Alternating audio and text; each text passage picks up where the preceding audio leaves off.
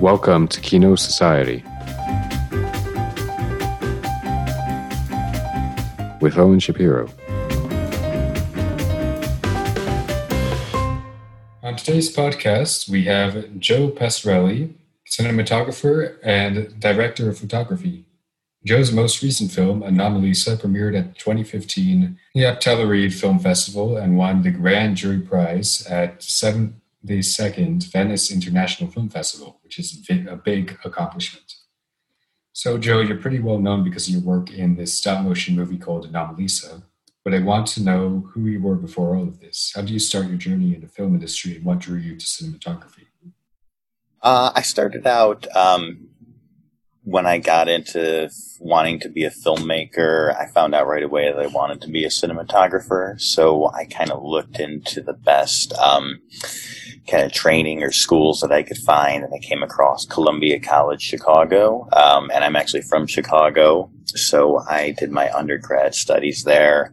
And then after that, I went to the American Film Institute for my graduate school.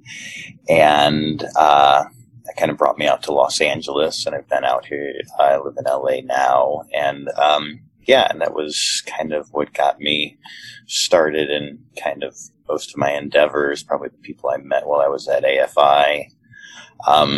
It's kind of how I got into stop motion as well.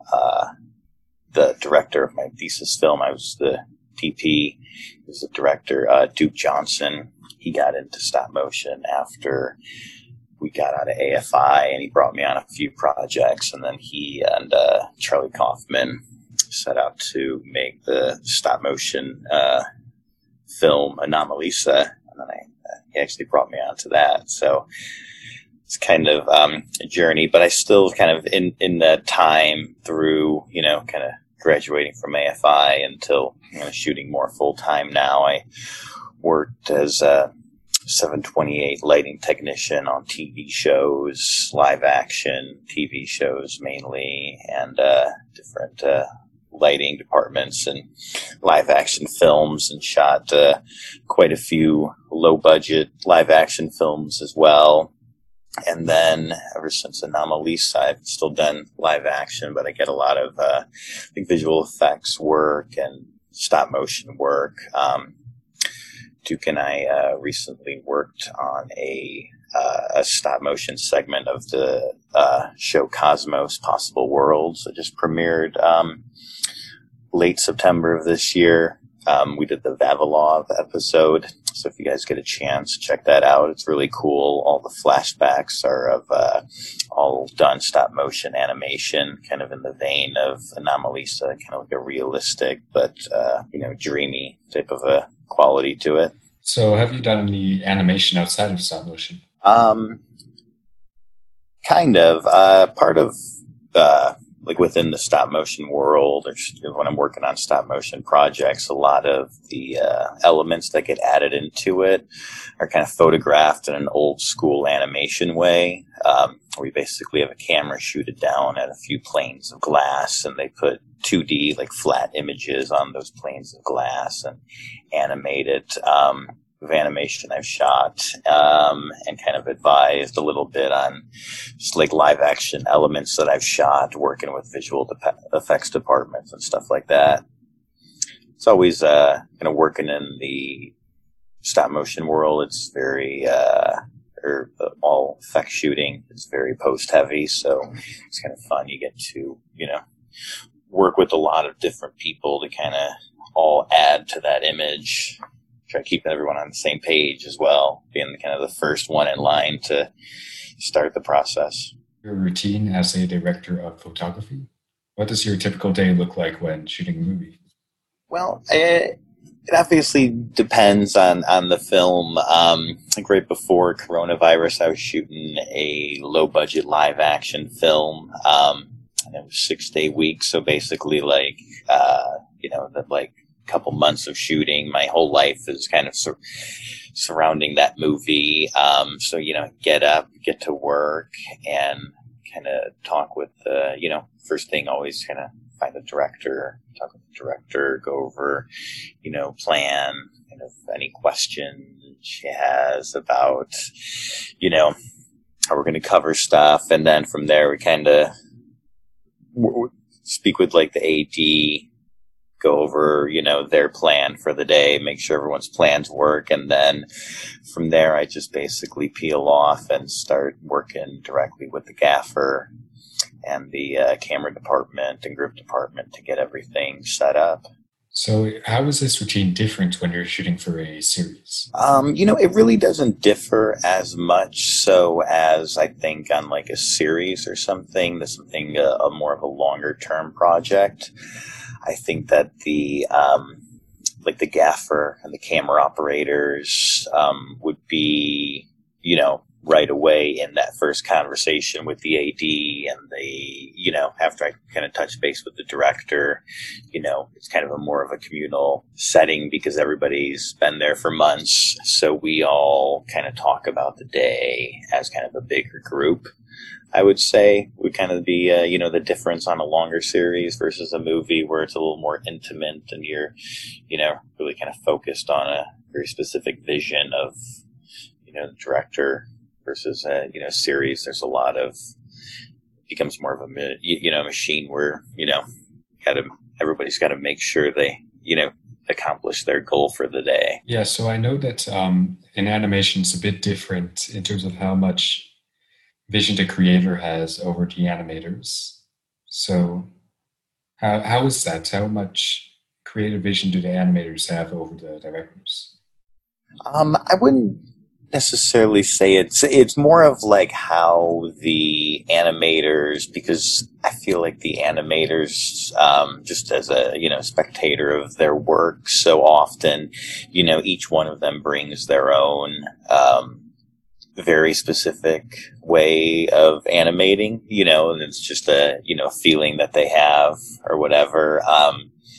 So I think when a director is kind of working with the animators, I think the best I've seen is when they kind of like almost cast the roles, so there'd be a certain character and they would want a specific animator always to animate that character because they, that animator's kind of feelings come out in that character over time.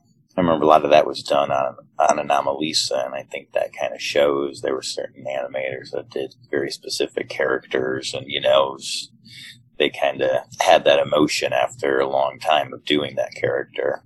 I think that's a cool thing that you could do in stop motion. As someone who's seen a good majority of what Kaufman worked on, Anomalisa definitely felt a little bit different from his other works.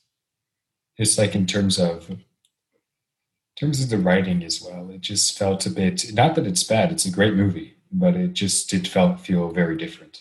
Would you say that you have a special technique to shoot that makes your work different from the rest? I'd say I try to, as best I can, kind of capture the emotion that like the director's going for, but kind of make it in such a way that it looks like real life. There's kind of really nice moments in life that are out there, and capturing that on film and having the opportunity sometimes to just create it from scratch in like a, an effects world or a miniature world or stop motion world is really fun. And I think that's it. Like I really enjoy that challenge of creating like very visually real yet uniquely real.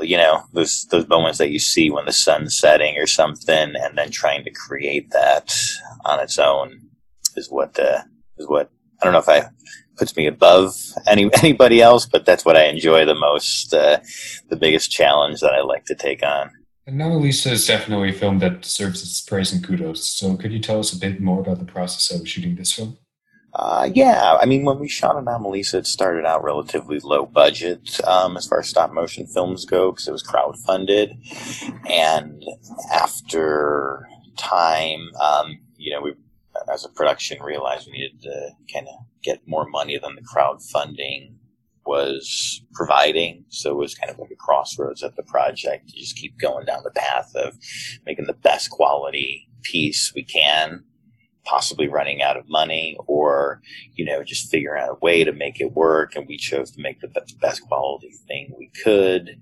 And it was a good move because, we ended up with a good chunk of the movie being shot, and we had, the producer set up tours of investors to come through and hop on board. And, luckily there was a few that did. And, we kind of pushed forward in that same vein of trying to, make the best quality we can in a very, kind of like a down home setting. Everything was built on site.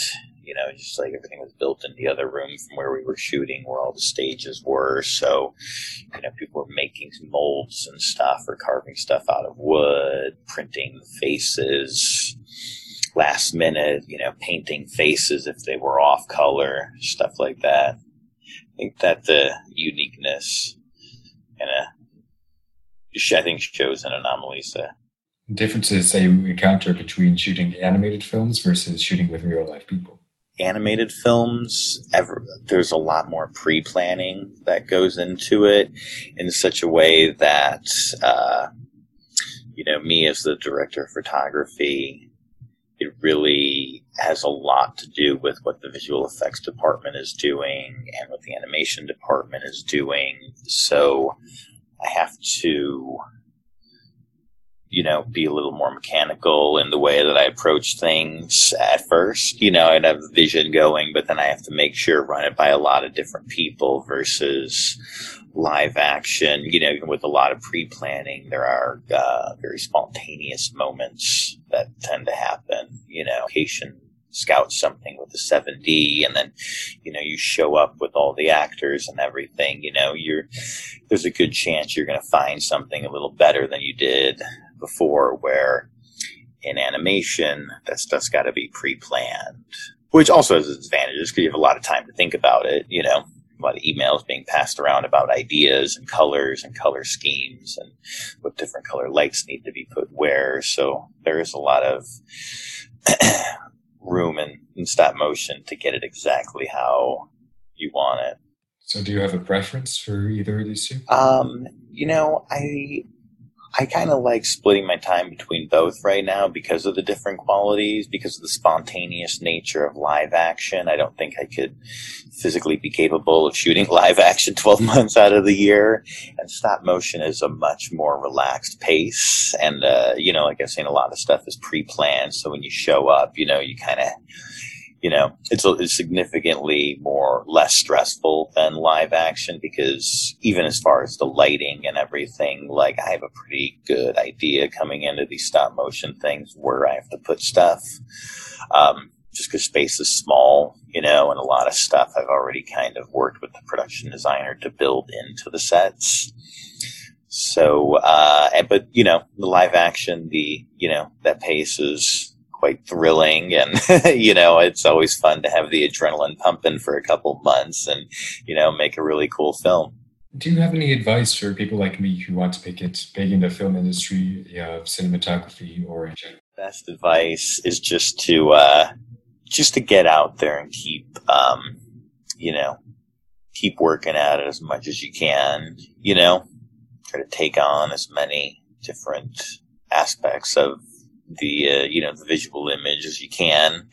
I did a lot of lighting work, and through that was able to learn a lot about like LEDs and stuff like that, and that has really helped me in stop motion because I've been able to kind of manufacture small little lights just with some basic IT knowledge, and then trying to use it in a creative way. So, I think being resourceful also, is a good thing. If someone wants to hire you on just to shoot something small, you never know. That could end up winning film festivals and, furthering your career more than you can imagine. So it's always good just to make the best of every situation.